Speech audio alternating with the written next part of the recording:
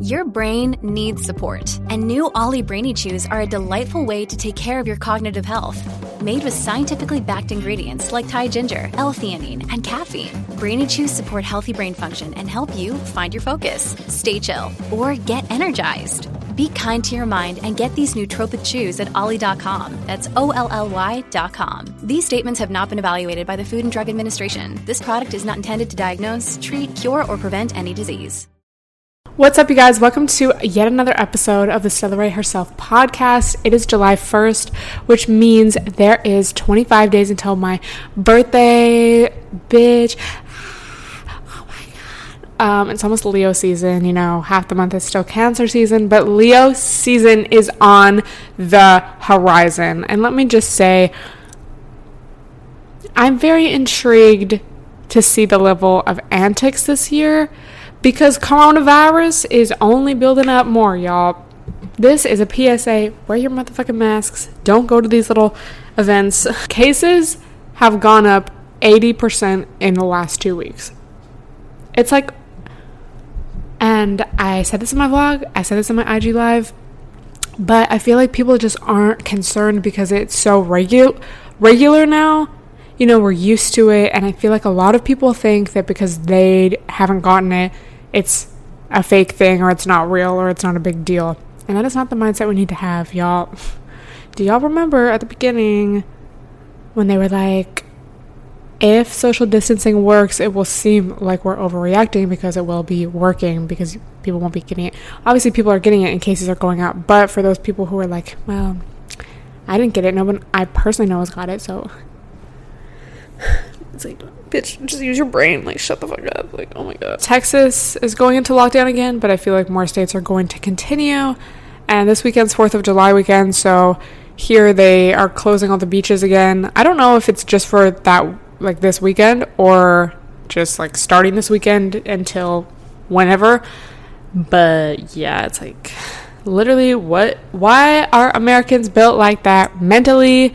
Why are our cases only going up, and pretty much everywhere else they have gone down? Bitch, it's just like, I feel very ashamed to be a part of this. But enough talk of that for now, because I know that, you know, we have to hear about it every day, we have to live through it every day. And although I do want to spread awareness, bitch, sometimes I just get tired of fucking talking about it and thinking about it, and I just want to, like, forget, you know. It's just literally, what the hell. So something that I wanted to talk about today, starting off, is fucking on the first date. And I want to talk about this. I feel like I have talked about this before, but someone asked me what my thoughts were on this in my IG live today. If you don't watch my IG lives, which, you know, my podcast audience is even smaller than my IG audience, so I'm sure if you are listening to this, you probably already follow me on IG and know the tea. But I have been going on IG live a lot recently, so follow me if you're not. You know, take part. We talk a lot of shit, share our teas. It's just a great time, honestly. We make fun of the guys that come in there and ask me to marry them. It's great. So I wanted to share my thoughts on this, because I feel like my thoughts or my stance has kind of changed as I've gotten older and just more experienced in my life. But it's also kind of the same. Like, I feel like before, you know, a few years ago, I would say something like, well, do whatever you want. Like, we don't slut shame. You know, if you want to fuck on the first date, do it. And, like, facts, I still agree with that, but I feel like, you know, maybe it's like I haven't changed my stance so more as I'm adding on to it. I think at the end of the day, you should do whatever makes you happy. But I feel like if you're going to fuck on the first date, sometimes, and maybe this doesn't apply to you, but I feel like sometimes for some people, you know, they do that with the hope or the expectation that maybe something will come out of it. Like, oh, okay, if I fuck on the first date, if I fuck this guy or whoever, you know, maybe he'll like me more, he'll ask me to hang out with him again, or maybe he'll, you know, I'll get a bag out of this, I'll be able to finesse, you know, whatever. And the thing is, I feel like you have to go into it with the expectation that that's all it's going to be. Like, that's it. If we never talk after this, if he never hits me up, I'm fine with that. If I never finesse anything out of this guy after this, I'm fine with that. If, this is literally all that ever comes from knowing this person, is this one time experience, I'm okay with that. And I feel like you just have to think of it more in like a larger context, because I know, especially when I was younger, like sometimes I would have that mentality of like, oh, okay, like, oh my God, especially when you're young, you don't really know what the vibes are, especially if you are hanging out with like guys that are older than you, which I have definitely always done. There's a difference between saying like, oh, we're not gonna like slut shame. It's not like you're a slut for sleeping on the first date, versus knowing yourself and really checking in with yourself and knowing like, what do I actually want from this? And if I'm okay with the possibility that maybe this is all that this will ever be, this is all that will ever happen, I may never hear from this person again, then proceed. Because you, for some people, we can enjoy just the experience, and that's all it's going to be, and that's fine. But I know some people, maybe you'll get your feelings hurt if they don't hit you up or like something. So you just have to know yourself. And I guess that is what my stance is to this day. So that would be my updated advice, I guess. And I think also being mindful of your self-talk, not only in a situation like fucking on the first date, but just in general when it comes to sex and relationships and interactions with people that maybe you want to be intimate with. Because I feel like a lot of slut shaming and just misogyny is kind of, it is internalized. And so maybe, you feel bad after sleeping with someone or wanting to sleep with someone, and there's no need for you to really feel bad. It's just all this internalized, slut shaming that we've all endured and digested throughout our entire lives through people around us, our parents, social media, or just media, society. We live in a society. And I guess that is the first step to unlearning these things and therefore having healthier, more enjoyable, pleasurable sex lives. I know even for me, like, I feel like I try so hard, to catch myself thinking things that are maybe not even my thoughts, things that are ultimately harmful to me. I still catch myself doing that. Like if I'm posting a scandalous pic, I want to do something. Oh my God, this guy's so hot, let me fuck. It's like sometimes I still feel that shame, or like, oh, I shouldn't, like, I don't want to be seen as, and it's like, I catch myself like, fuck, stop. Like, that's not even real. I mean, it is real, but it's like, you don't have to.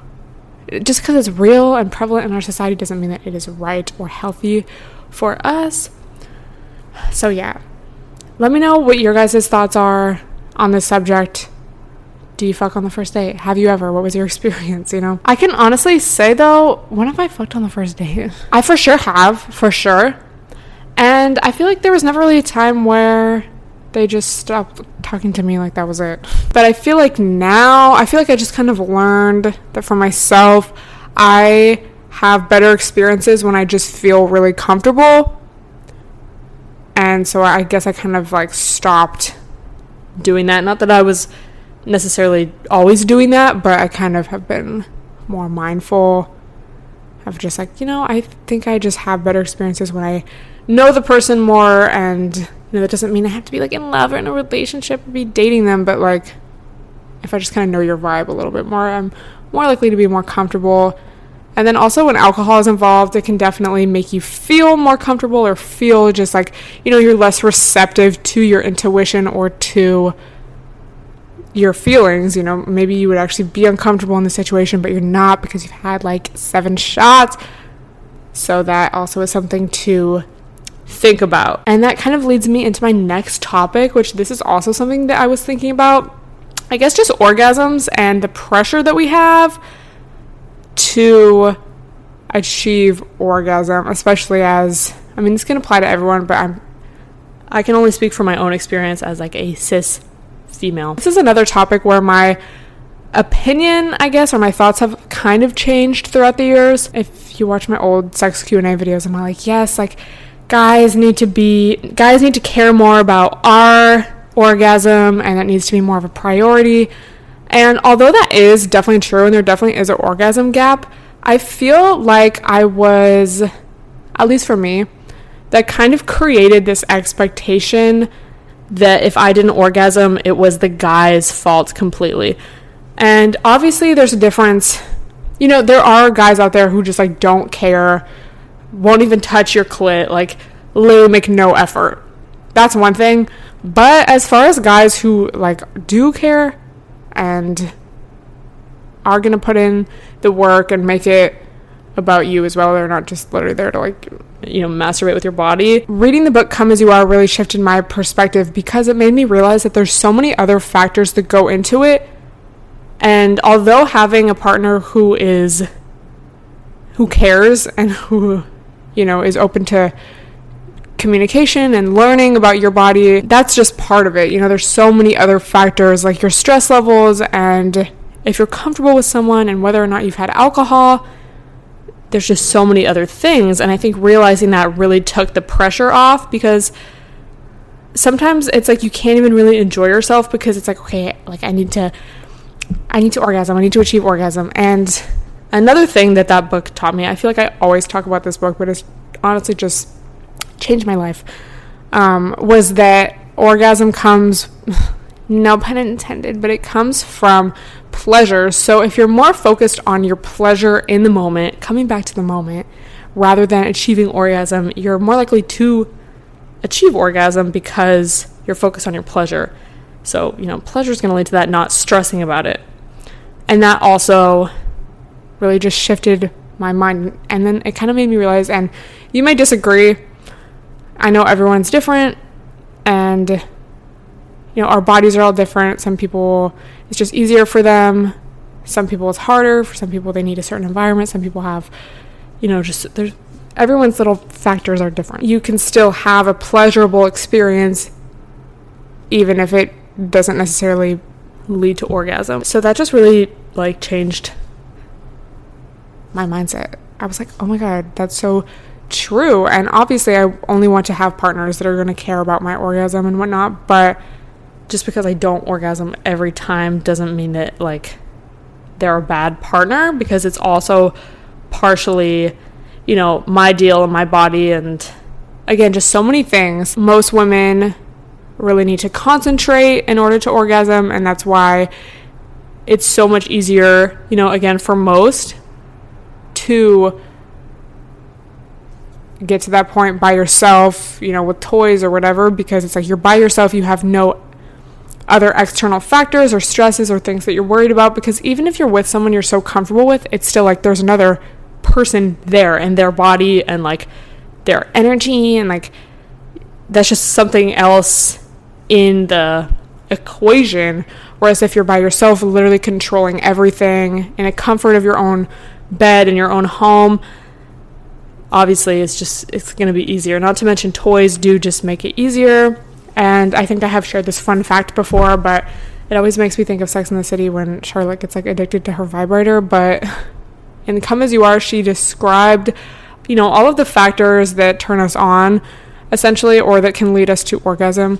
She used the metaphor of birds like all flying in the same direction. So this bird might be like your stress level, this bird might be like something you're turned on by. So to achieve orgasm, all of the birds have to be flying in the opposite direction. Whereas, you know, if maybe you're feeling a little stressed that day, maybe you have anxiety, maybe you don't feel sexy, you have bad body image that day, your partner doesn't smell good, you're self-conscious about how you smell maybe, all of these little birds, those birds are all flying in the opposite direction. So you have some birds going this way, some birds going that way. But in order to achieve orgasm, all of them need to be going that way. Whereas with toys, because the vibration or whatever is so strong, it kind of forces all of the birds to go in one direction. So you don't necessarily need to be completely in the zone. And again, everyone's different. Some people can get to that zone more easily than others. But that just kind of explained it. So, you know, when people, especially guys, are like, that toy is just going to burn your clit off. It's like you would literally need such an industrial strength vibration for that to happen, you know, every day for days on end. It's like that's not really how it works. That is just something interesting. Fun facts. I feel like learning about all of this stuff, though, is so powerful because it just, knowledge, education, learning facts, learning the facts just leads to less shame. So therefore, we're more open and we're more likely to just be okay with things happening the way that they happen because we understand why. So, like, especially with guys, maybe if a guy can't get hard or like finishes early or whatever, instead of feeling ashamed, or if he was with a partner that understood and was like, okay, like that doesn't mean that he's bad in bed, it's just like there's so many other factors that again go into it, it'd be like, okay, we can move on. It doesn't have to be like this huge thing where like everyone is like, feels awkward. And that's why we need better sex ed in our country, in our world. Honestly, these are things that I have definitely talked about before, but they just never get old to me,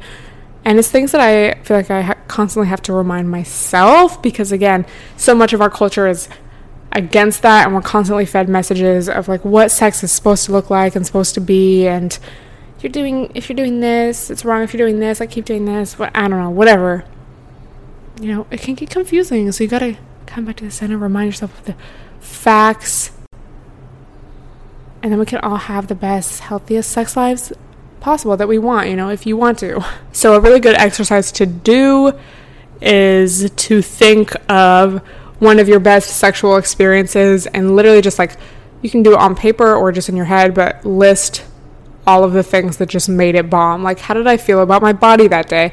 What kind of environment was I in? How did my partner look or smell or feel to me? What things were they doing that I really enjoyed? What pace were things led at? What was the tone? What was the lighting? Like, just everything. And then think of an experience that was maybe just really bad, or, just wasn't good, and do the same thing. What did I not like about this? How did I feel? Like, what kind of stress was going on in my life? And it just gives so much insight into what you like and don't like. And I feel like a lot of stuff is very subconscious, or at least just very subtle. Replaying a situation in our head, or maybe explaining it to one of our besties. We kind of just generalize things, or, just point out obvious things. But if you really go into detail, again, on paper or just in your head, and think about, like, what was going on in my life at that time? Was I very stressed out? Was I not? Did that even have an impact on the experience? How did I feel about my body image? At what time in my cycle, what point in my cycle was this in? Was I ovulating? Was I about to start my period? Was I on my period? There's just so many things. Again, education is power, and we can just all have better fucks if we just know the vibes. So next topic, I guess, let me know if you have any questions about that, if you want me to expand on it at all, but just some things that some thoughts I was revisiting, I guess, and, I see something on the timeline, it triggers some thoughts. There we go. So back to our book club book. Not that it's really an official book club, but this is the book that I'm reading currently, Lies My Teacher Told Me. Basically, The Scams of America. This chapter was all about Native Americans, and I guess just kind of how much, like the whole book is, how much we were not taught, and how much history, Eurocentric history that we are all taught in the United States, downplays what happened, tries to make the white people appear as heroes, and it's basically just the biggest scam of all time. Basically, throughout this whole chapter, he's explaining how we're taught in our history books that Native Americans were like, oh, these wild people that, the Europeans just had to teach them so much, and like they just roamed around in the wilderness. The settlers, had to come in, and, oh my God, they were just so violent towards them, and basically just all of these scams. And I was just kind of thinking, because especially coming from the Pacific Northwest, we definitely did learn a lot about the Native Americans that were in our areas. But even kind of looking back at what I remember, it kind of followed that same idea of like, oh, they like lived in the wild and like used resources from the earth. And, it's not like they're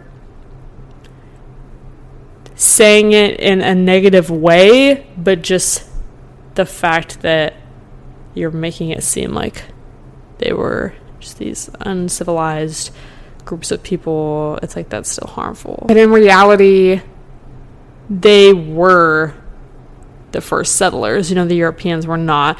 The Europeans came over and there was already society here. There were already ways of farming, and there was already,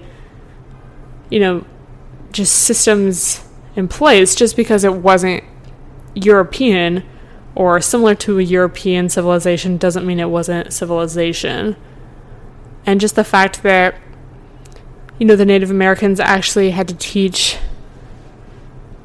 them so much about farming and about the land and like what to do and all these different crops and all of that. Is just, again, it paints, the way that we're taught it paints the European as the hero that comes in and saves them from the wilderness, and it's just not accurate at all. So this sentence says, forgetting how whites forced natives to roam, forgetting who taught the pilgrims to farm in the first place, our culture and our textbooks still stereotype Native Americans as roaming, primitive hunting folk, hence unfortunate victims of progress. Ironically, to native eyes, Europeans were the nomads. As Chief Seattle put it in 1855, to us, the ashes of our ancestors are sacred and their resting place is a hallowed ground. You wander far from the graves of your ancestors and seemingly without regret. In contrast, Native American roaming consisted mainly of moving from summer homes to winter homes and back again. And then he talks about acculturation, how if the Native Americans couldn't assimilate to the Native or the Europeans' ways of life, then it was just kind of like, well, they were only allowed to either be progressive and, assimilate to the white culture, or traditional and stay true to like their background. It had to be this like black and white thing, like you couldn't just do both. The overall storyline most American history textbooks tell about American Indians is this: we tried to Europeanize them, they wouldn't or couldn't do it, so we dispossessed them. While more sympathetic than the account in earlier textbooks, this account falls into the trap of repeating as history the propaganda used by policymakers in the 19th century as a rationale for removal, that Native Americans stood in the way of progress. The only real difference is the tone. Back when white Americans were doing the disposing, justifications were shrill. They denounced native cultures as primitive, savage, and nomadic. Now that the dispossessing is done, our histories since 1980 can see more virtue in the conquered cultures, but they still pictured American Indians as tragically different, unable or unwilling to acculturate. The American Way, which is a textbook, asks students, why were the Indians moved further west? And the teacher's edition provides the answer: they were moved so settlers could use the land for growing crops. So then he's like, okay, well, what were they doing with the land? Growing crops. Indians were always regarded as aliens and were rarely allowed to live within white society except on its periphery. They also talk about just propaganda in movies. Much more commonly, American Indians gave the new settlers directions, showed them water holes, sold them food and horses, bought cloth and guns, and served as guides and interpreters. These activities are rarely depicted in movies, novels, and our textbooks. In hailing the misinformation of the popular culture, students have no idea that natives considered European warfare far more savage than their own. And when you think about it, that's very true, because look at what happened and look at how many natives were killed, and just, it's like, what the fuck? It's just like realizing that everything is a scam, and since elementary school, we're just taught all of these lies. And you have to actually like put in effort to unlearn all of that. So it's like no wonder so many people have these ways of thinking, because it's literally how we're taught. It's literally what we're taught from the time we're, in first grade. I remember having our little Thanksgiving celebration. We weren't taught about the reality of the situation. We're taught, oh my god, the natives and the Europeans ate together and it's so cute. So this was definitely a good chapter, very eye-opening. Again, just further shows that it's like we really don't know shit. And we're just taught literally what they want us to believe. And then if you look at the government and how many old white men are still, in power and are still the ones at the top, it's just like, this is literally, people are saying, oh, we need, why are things like this? It's like, this is literally how things have been since the whites first came over here. And again, I think I said this in the last podcast episode, but it also has made me realize that none of this was really that long ago. It feels long ago, or you think it's long ago. And I mean, technically it's like, yeah, it was not this lifetime that I'm in, but it's not like it was that long ago. Not so long ago that it doesn't still have an effect on our society today. So I'm excited to keep on reading. I did want to talk about 2 chapters today, but I'm only a few pages into the next chapter. The next chapter is more about the invisibility of racism in American history textbooks. So excited to read that and just learn about more scams. Yeah, this is just a really good book. I would definitely recommend it because it's very informative, but also just pretty easy to read. It is something I feel like you have to pay attention.